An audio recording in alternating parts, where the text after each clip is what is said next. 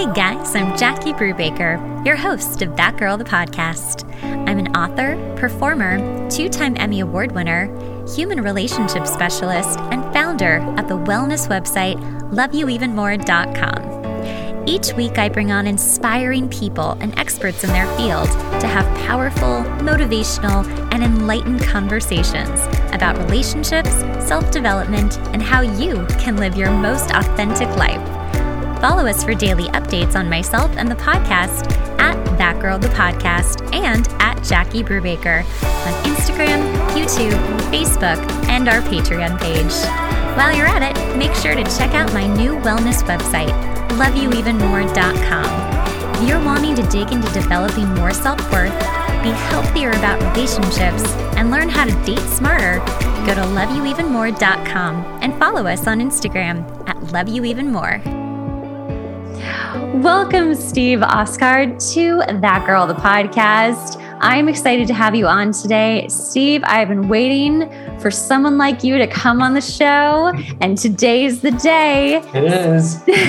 Steve is a somatic sex educator, which we're going to get all into what that means and all into what he does. But I always like my guests to introduce themselves because you guys do a much better job than I can, and you have a lot of things to talk about. So, Steve, please tell people who you are. Yeah, well, everybody wonders, what the heck is that? What's a somatic sex educator? And basically, I teach people how to feel. You know, one of the things that I notice in our world today is that we are really disconnected from our bodies.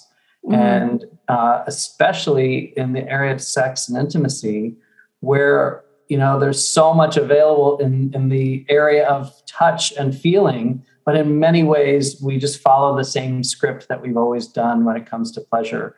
And I work with people who maybe they have difficulty with sex, or it's painful, or they have a history of trauma.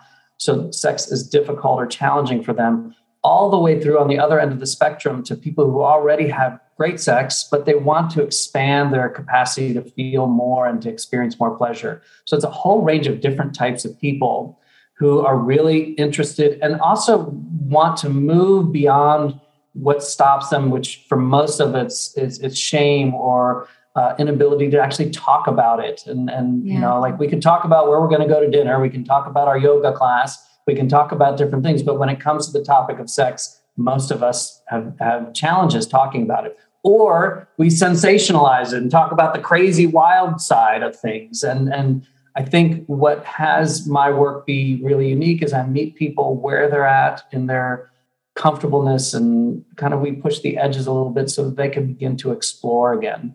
And then I also, I'm an embodied counselor, which is similar. It's more like counseling or coaching or therapy, where I work with people to tune in and listen to the wisdom of their body. And sometimes those things are completely separate. There's some clients that we don't talk about sex at all. And then there's some clients that it's integrated and the work is kind of a combination. So that's kind of a broad brushstroke. I love that. All right. I want to talk about both of those things separately. Let's start with just actually the second one. Let's start with, I do feel this, like so many people are not connected to their bodies, even if it has nothing to do with sex. They don't trust themselves. They don't trust their gut. They don't trust their physicality. I'm thinking like, oh, I have a knee injury, so I just don't trust my knee. But even if I've done all this physical therapy, I just don't trust my body. So let's talk about kind of how that looks like when you have people come to you and it's that part of it that they just don't trust their body. Yeah. I'd say really where it all began for me is I started out as a massage therapist, and 30 plus years ago, went to massage school and studied Chinese medicine. So I went to shiatsu school, which is based in Japanese in origin, and is based in Chinese medicine. And that's really a holistic approach to our bodies. And I was really fascinated on not just what showed up in people's bodies in the way of aches and pains and injuries, but how we connect that to what we experience in ourselves, like how we hold our life story in our bodies, and how whatever might be showing up as pain might be a manifestation of something emotional or something stressful in their work life or their relationships, that they're holding their body in a way that's guarded, and then they get an injury, or so there's always this way that things are kind of woven together, and we only look at the physical aspect of it. And our medical system is kind of focused on that. Okay, my shoulder's hurt, fix my shoulder. And we get really into what's going on and what's wrong with that area. And modern medicine is great at that. But what I really got fascinated is when things didn't heal, when they weren't, predictably, there's a predictable healing process. And Western medicine, you can kind of say, okay, it'll take this number of physical therapy sessions or body work sessions or these drugs or medications or this surgery. So it's kind of like you can see, okay, what's predictable is it gets healed in a certain amount of time. But when it didn't, that's when I really got fascinated. Like, what might this be symbolic of? What is this connected to? And a dialogue began to open up where all kinds of fascinating things were uncovered, and became, this injury was then representational of something going on elsewhere in their life. And that dialogue combined with touch-based therapies or movement-based therapies really opened up some things with my clients. And I realized, okay, this is the direction I want to go in. Right. Because Western medicine, I mean, it's really just science. We're just trying to figure out in a very scientific method of a way, like, what is wrong with you? What kind of diagnosis can I give you? What does that mean in whatever book of science you're looking in for that medical thing, whether it's the DSM-5 or something else, like, what is it exactly? And it is so scientific. This, I'm in school to be a psychologist, and I swear to God, I feel like I'm just a doctor right now. Like, this is nothing to do about helping people's problems. It's like really scientific and about figuring out diagnosis, and also then what would every doctor say to do. So that can be really limiting, especially if, you were diagnosed with something, did the physical therapy, did the drugs, did all the things, and you're like, oh, but I still feel terrible. Yeah. So when you have those people and they come to you and they're like, it's just, that didn't work. I'm screwed. Like, that's it. What do you do with physical touch and all of that? Like, how does that work? Like, what would you do?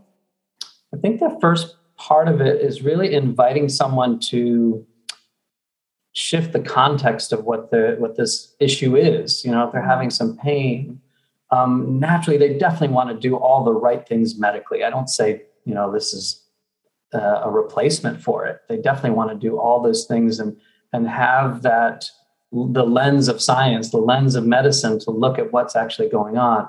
But then how do we integrate how we experience our bodies and what we think, feel, and the emotional experience of being human? And then invite them to shift the context from one of, compartmentalization. Like, how do we find out what's going on with, I keep pointing to my shoulder. I don't have anything going on with my shoulder, but I use that as an example because you can see it on the Zoom screen and I can point to it.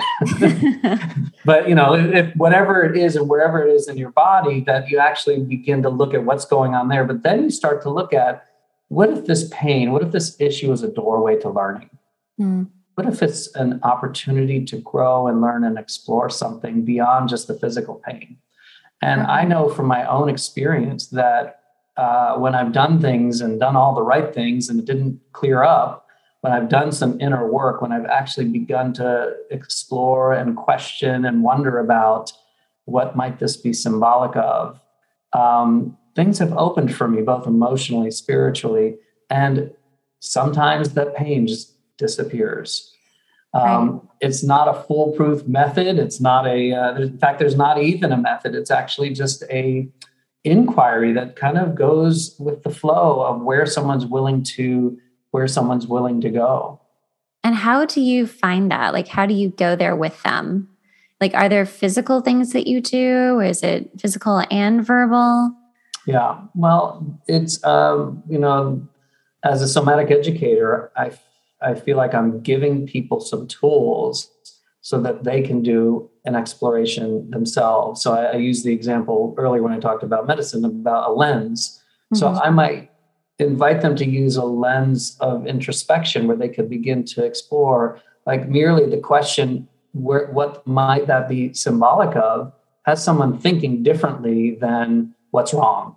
Mm-hmm. What's wrong, there's a problem solution, let's figure it out, is different from what might this be symbolic of. So that question alone is one of the tools that has them begin to wonder and explore, and then start to put words to it, or journal.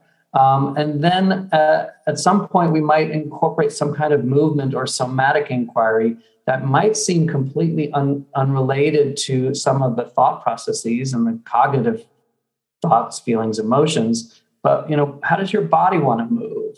How does your body feel as you move it? So there's tools that I call the 5 pillars of embodiment, which is movement, touch, breath, placement of awareness, and sound. And sound, not necessarily only what we hear, but sound that might emanate as vibration from our throat or our chest or different areas of our body.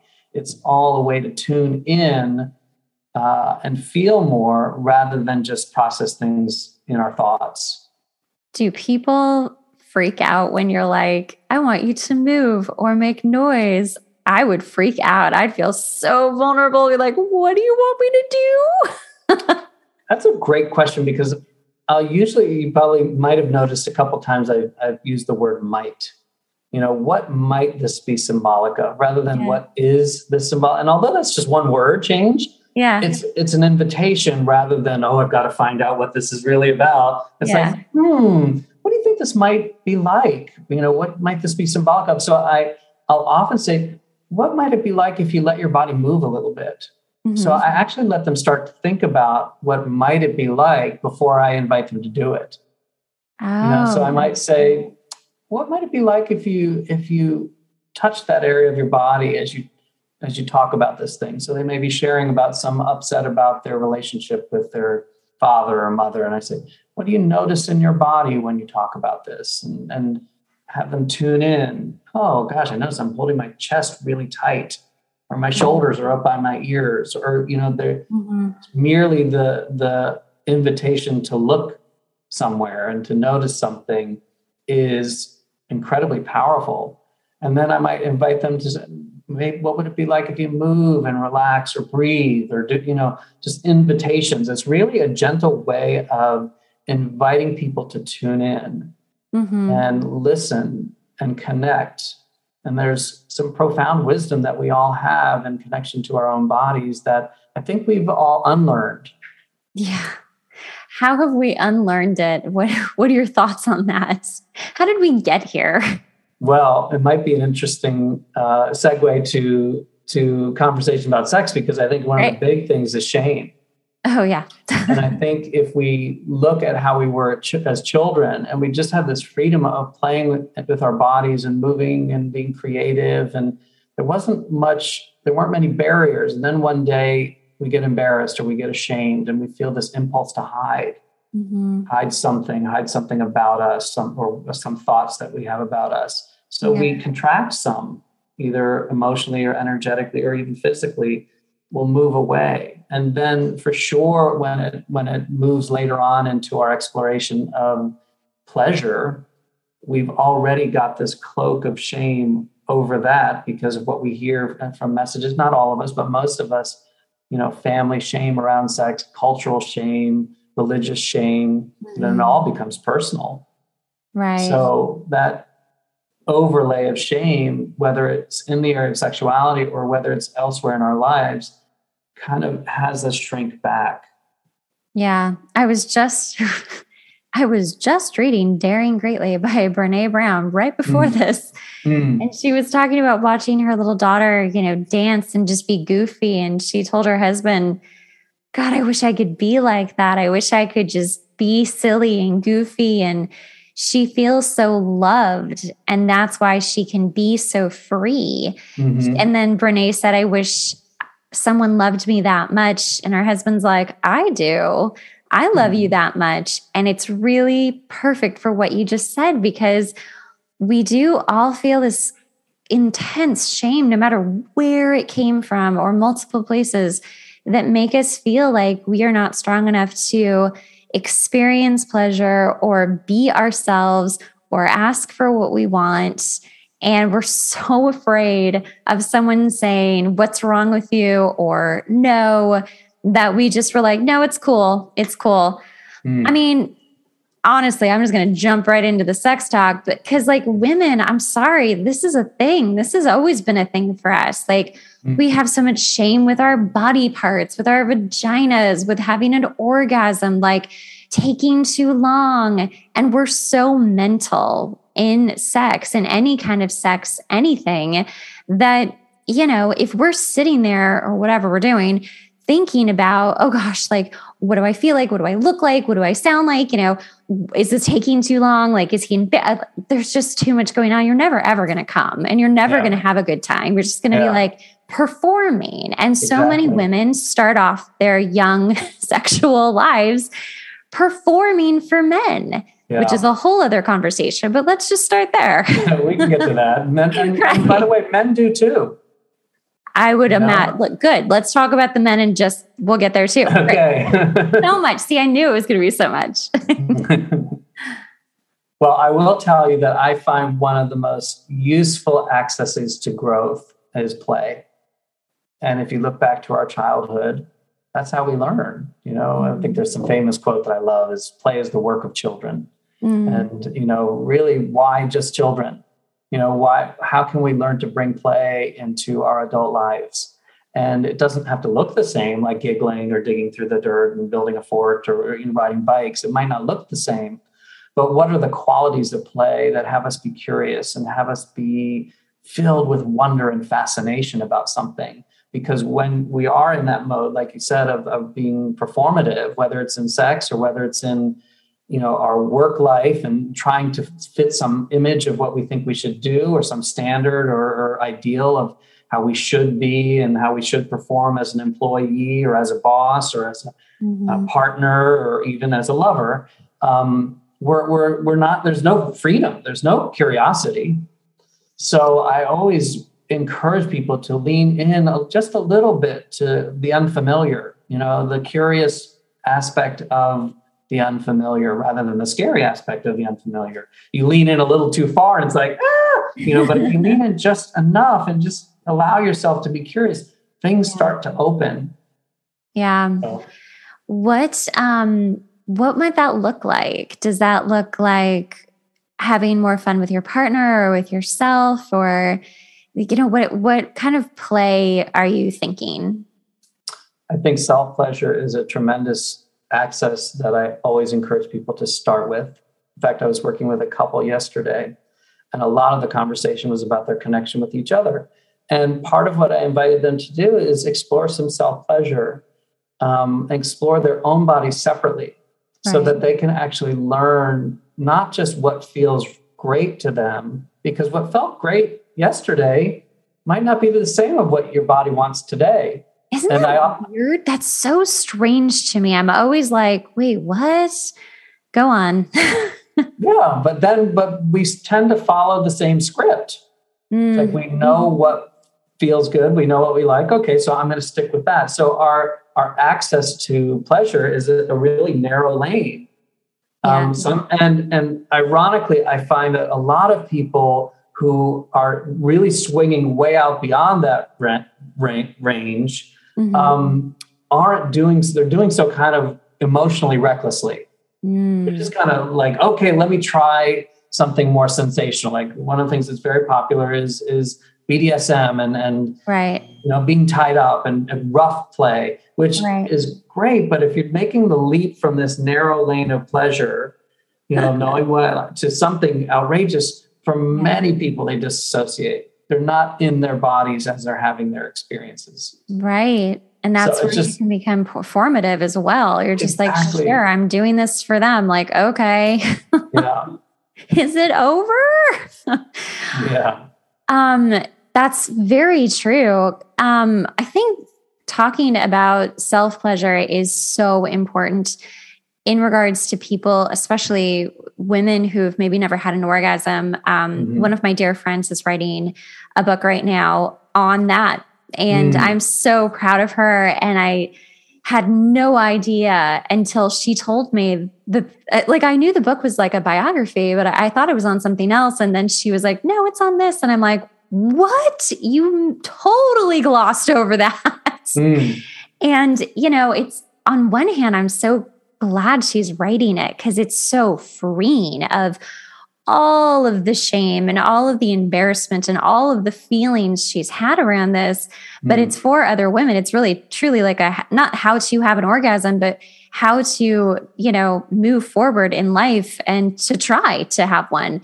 So I'm so proud of my girlfriend because she is writing this book for other women, not necessarily on how to have an orgasm, but really kind of her journey and their journey together, and the both of them, all of them hoping to discover this. And all I keep thinking is, I just want to know that she's doing enough self-pleasure, because sorry for whoever's parents are listening, but like, that's really like how I discovered what felt good and what worked for me. And, I felt safe, and it wasn't like, oh, I'm waiting to like, or I'm not waiting, but I'm like trying to rush this journey for anyone else. It's just like, if I can make myself come, then someone else can, because at least I can show them how. And I just think that's so huge. And going back to the shame thing, religion has a huge part, culture has a huge part in keeping people really repressed and thinking that their bodies are bad, or it's bad to do this, or you should wait till you're married, and all of this stuff. I'm sure you've worked with people like that. It's a very common thing, both with male-bodied people and female-bodied people. And that's really what ends up putting us in the direction of performative or transactional sex, rather than I know my pleasure and my partner knows their pleasure. So when we do come together, we're sharing pleasure. We're not having to give pleasure. We're not having to rely on them to give us pleasure, but we can do those things as a natural expression of sharing pleasure and having, I'm responsible for my experience. I can talk and tell you what I need or want, and you can do the same. But it really requires two people learning to verbalize what feels good. Because like you said, when we first learn it, we don't have to tell our hands, okay, to the left. We just move our hand to the left, we just experiment. So it's this natural flow of, does this feel good? It's kind of like scratching your own back versus telling someone else to scratch your back. And you're like, to the left, to the right. And you're actually, at the same time, you're trying to verbally direct them. You're moving your own body to guide them. And it's where our words and our ability to direct and ask for exactly what we want, there's a gap there. And closing that gap with regard to pleasure is not too different from having someone find that right spot when scratching your back. And then there's how much pressure to use and how fast to go. It's like it's a whole language. And when someone's scratching your back, you just want them to get that spot because there's an itch there. Well, it's not too different when it's pleasure and it's sex. That's very true. How do people get there with you? Like, how does it work? I think the most important part is making it really safe for them to have a dialogue about it. I really know that that's the first step. So I always do a free Zoom call with people. And if they don't feel the connection, I say, great, let me find somebody else, it may be my gender, it may be my age, it may be, who knows what, it doesn't matter to me. And it's really interesting because when I first started, like I said, I was a massage therapist. I wanted to be everybody's favorite. I wanted them to think, oh my God, you're the best, you're the best. But now I'm so clear that there's so many factors that when it comes to allowing someone to support you, that there's so many factors, that would allow me to feel safe. And I think that's one of the most important things. In order to really access pleasure, we need to feel safe. Right. Absolutely. And everybody's formula for feeling safe is different. Yeah, I think that's a huge part of why people are disconnected from their partners, but also, and even just getting into relationships these days. I mean, this is a whole other podcast, but Are you going to now book me for like? We're going to talk about this in another podcast. But no, it's the fact that, you know, so many people, I'll just say people, because it's both men and women, right? Yeah. Are just throwing sex on the table as if like, oh, it's just expected at this date, or it's just expected, like without really knowing the other person. And to me, I just always think, honestly, unless like if you've done some good work on yourself and you're willing to be in a physical relationship with someone that you intend to trust, that you want to trust, like that's great, fantastic. But like wait till you trust the person, you know, because I think a lot of people are just jumping into it with all kinds of shame attached to it and all kinds of backstory stuff attached to their experience, and just being like, well, this is like kind of what's expected of me. So I'll just like sleep with someone I've gone on, you know, 2 dates with, or 1 date with, or 3 dates with, whatever the thing is. And that's not helping anybody's pleasure or anybody's safety at all. I would love to know your thoughts on this, especially as a man.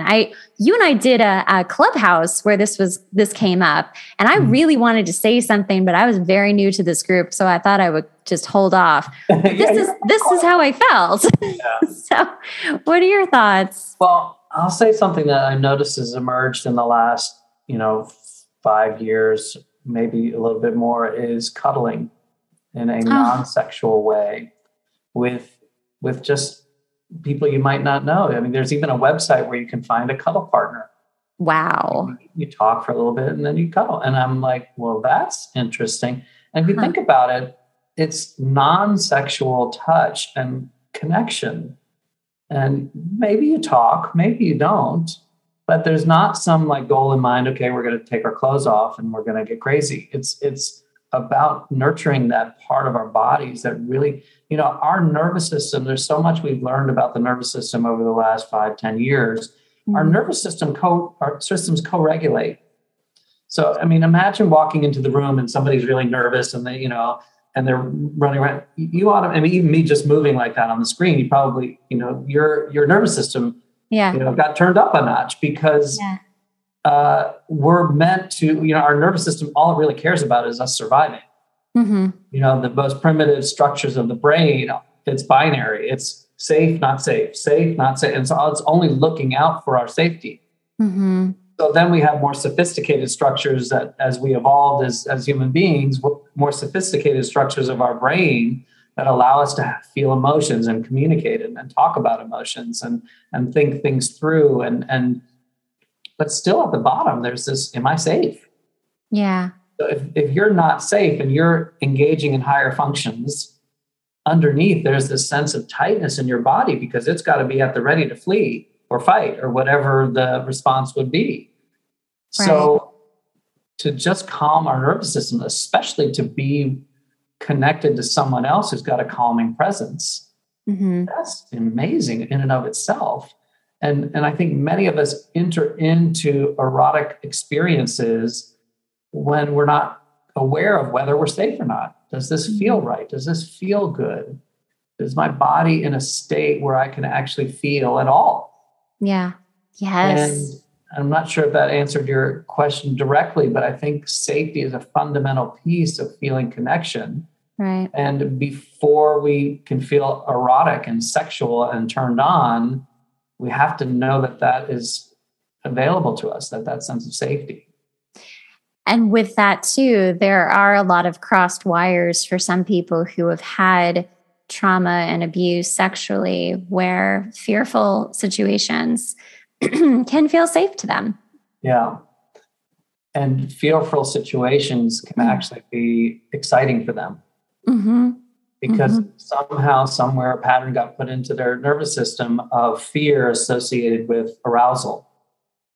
So sometimes people with trauma and sexual trauma, they are reenacting some of those experiences.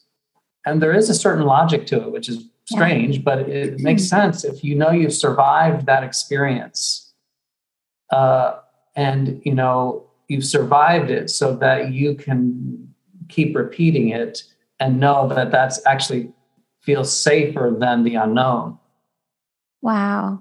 So I think, Some people, you hear about people getting out of an abusive relationship and then they go back to the person, or they find another person that's equally or more abusive, because there's something that, not consciously, we know it's insane. It's like, this is not the kind of relationship that's nurturing to me, but somehow we're drawn to it because it's familiar, even though it's unsafe. It's safe enough so that I know that I'll survive it. And something that's unfamiliar might be even worse. That is such a great way of putting it. It's something I know that I can survive, that I've already been through it. Whereas maybe I do the sweet, sensual, loving, lovemaking type thing that I've never felt before. What's going to happen to me after that? Yeah. Oh, wow. Because there are people who are, just jumping into all this sort of violent sex. And I don't know. I think a lot of people are like, yeah, that's just not my cup of tea. Thanks. We're good. But then, for people who are like just trying it, who don't have abuse in their background, I don't know. I mean, to each their own, and it's whatever makes you happy and makes you feel safe at the end of the day. But yeah, it's always a little confusing to me. I'm like, I don't need to be beat up. I'm okay. Like, we're good. It's okay. Yeah, but that's a thing. And you can actually know what's your cup of tea and what's not. And this is not to say that everyone who engages in rough play or kinky things is acting out some trauma. That's not necessarily the case, but in many cases that is the case. But for some people, they actually know that, oh, this is kind of edgy. I want to lean into this, but they do already have a sexual maturity, maybe it's the right word. I don't know, sexual healing or growth that they've already done. So they're not reenacting something unconsciously. And then there's also reenacting something consciously as a way to heal. Yeah. Which is a whole other exploration for some people. Gosh, that's true. Let's talk about that a little bit. How does that work? How does that happen?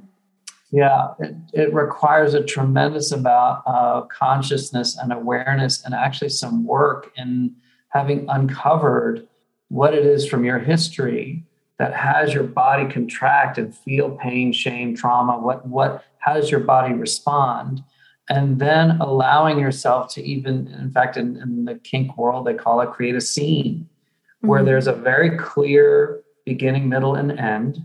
Boundaries are very clear. In fact, one of the things that the kink world brings to the vanilla world is a real clear conversation about boundaries.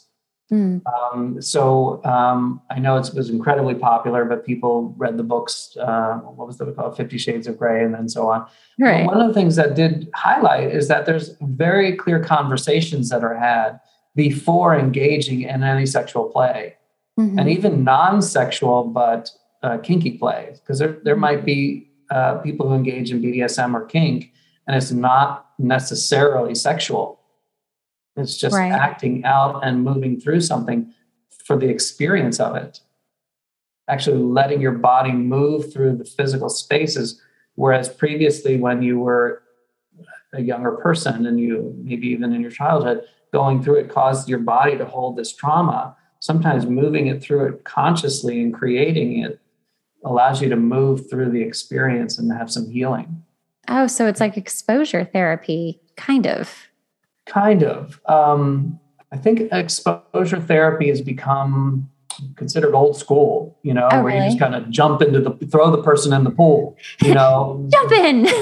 This is much more clear. There's lots of conversations had ahead of time. Everything's consensual and everything's, that's what you probably have heard the terms as having a safe word. Right. And so, okay, we stop here because this is getting to be too much. So there's a lot of dialogue and it's very conscious for most people. I think I could draw the distinction here that there's actually the caricature of what kink and BDSM is. And then there's the actual experience of it where people are consciously co-creating an experience that's either focused on pleasure, focused on fun, focused on learning, focused on healing. There's an intention and it's co-created. That's so interesting to me. I'm so glad you are illustrating this because certainly myself, and I know other people listening, maybe we're just confused by it. But when you put it like this, is actually makes it so much more clear and understandable. So, why this exists. And I mean, it's very prevalent. Like there's a world and it is thriving, and why. That's so interesting to me. Yeah. And it's interesting because that's not my area. That's not my specialty, but I'm very clear about the value and how to support a couple or people who want to explore that in their relationship. Mm-hmm. I think that's really what it means to be a sex educator, is actually to have done the work to learn about it, even if it's not my game, even if it's not my cup of tea. I actually am really clear how to support people in exploring that with their partners or with themselves. Right. When someone comes to you, what is it? Like, where have they gotten in their life that they're just like, I need help? Because that's very brave. And I think a lot of people just kind of give up. It's like, well, it's been like this for so long. I guess it's just going to be like this. And I just have to suck it up. That's what being an adult is. But for the few that do get to this place of, no, I don't want it to be like this. I want it to be better. I want to heal. I want to have more fun. I want my partner and I to get to different levels of sexuality together. What is it that they come with? I would say pain is probably the first thing that brings people in the door, whether that's physical pain or emotional pain and struggle with something. Some of the most common issues that I address with people are physical pain. So people for whom sex is painful. And when I say sex, I think this is a big confusion that I work really hard to have people expand their definition of what sex is, because most people, when they're talking about it, they think of it as penetration. And that's just one piece of the pie. That's one expression of sexuality. One exploration in our erotic play is penetrative sex, whether you're, a male-bodied person or a female-bodied person. That's just one thing, but we tend to think of that as that's what sex is, and everything else is like an appetizer. God. And I'm like, no, it's all sexual play. It's all an exploration.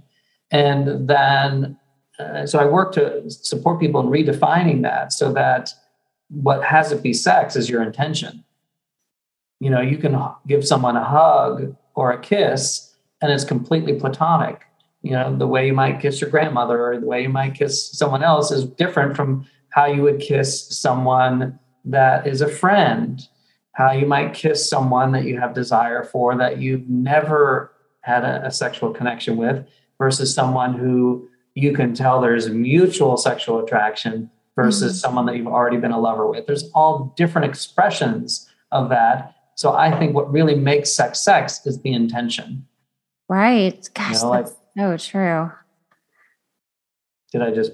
No, I think I am just learning so much from you today. So I am just kind of listening. I'm like, go on. Is this everything you hoped it would be? No, this is a great conversation. Gosh, yeah, I feel a little speechless too. I think I'm just processing a ton.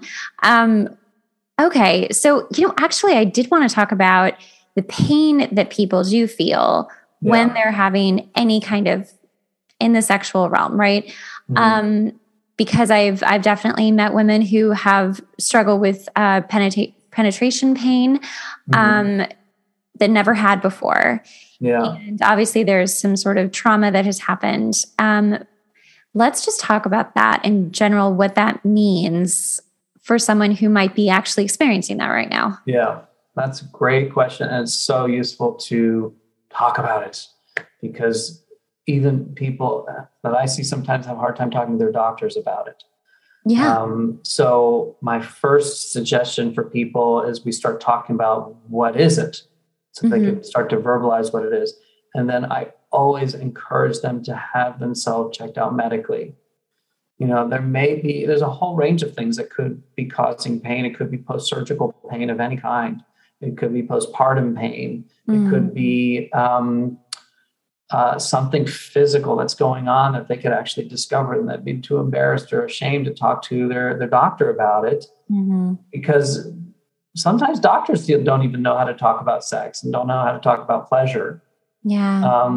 Sometimes you'll go to even a pelvic floor physical therapist, and they will have a tremendous amount of experience, but they might not also address pleasure the way a sexological body worker would.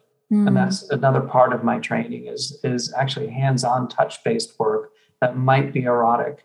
In fact, there was a great Netflix special that really talked a lot about it, and several of my colleagues were featured in that, called Sex, Love, and Goop. It's kind of Gwyneth Paltrow's brand.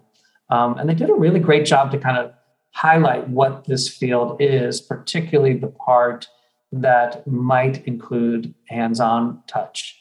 So that was a great way to actually get a snapshot of a field that's very unknown. But I always encourage people to start out checking things out medically. And part of the conversation I might have with someone in the beginning is just asking questions so they can pinpoint what it is that's going on, so they can then communicate that with their doctor. So that's the first step. And then once we determine what's going on medically, or that there's nothing happening medically that's causing this pain, then we could start to look at what are some of the other issues that might be going on. Because as we talked about earlier with the nervous system, that sense of lack of safety or fear has our bodies contract. And particularly when it's an area of the vulva or vagina, that can be a contractive area that can be, the source of it could be emotional and not physical. Same thing with gay men who engage in anal sex, or even women who engage in anal sex. That could be an issue for them if they're not relaxed and their body is resisting, or there's something going on emotionally where they're not able to allow the experience to be something that's available to them, to participate and be engaged and communicate with their partner. Right. Absolutely. I've definitely worked with some women who have this, and it's devastating. It's devastating to their relationships, to themselves. It is amazing. And I'm so fascinated, just like you are, with how the body and your emotional heart, mind just connect so much. They're so connected. And that emotional trauma can live in that area and cause all of these, safety precautions. Basically, it's like, no. No. Yeah, that clenching, that immediate response. I want to pull back. And I'm scared. No way. Like we've been through enough down here. Like, get out. Do not come here. And muscle you thought you never had is suddenly there. It is. And it's not a laughing matter, but it is something very serious and can destroy relationships. And so it's so important to like you said, make sure there's nothing medically happening, or if you've done surgery, make sure you're healed, make sure like you've done the medical stuff that you need to do, and that your body is ready and it's still acting the same way, which a lot of times it will. I'm so glad that you also brought up postpartum pain, because childbirth, guys, oh my God, I have not experienced it, but I feel like I have through my girlfriends. I know way too much about it. I really know way too much about it these days. And it's brutal. It's just brutal. So postpartum is a very real thing. It's a chemical thing. It's a physical thing. Well, may I offer a different perspective, because it is also, I'm not dismissing what you said, it's also one of the most miraculous experiences of someone's life. It is. So I have not experienced it either, and never will. But I've heard both sides. I've heard people say it's brutal. I had a horrible birth. It was, and they share about the trauma of the experience. And I've also heard people say it was the most beautiful experience of my life. Even orgasmic. There's actually a whole thing about having orgasmic birth and then pleasure and climax associated with giving birth. I mean, so Right. we have the whole spectrum, and I'm not ever going to be able to speak firsthand about it, but I can certainly be someone who receives someone's pain as well as someone who receives someone's curiosity, Mm-hmm. and ability to share about their pleasure.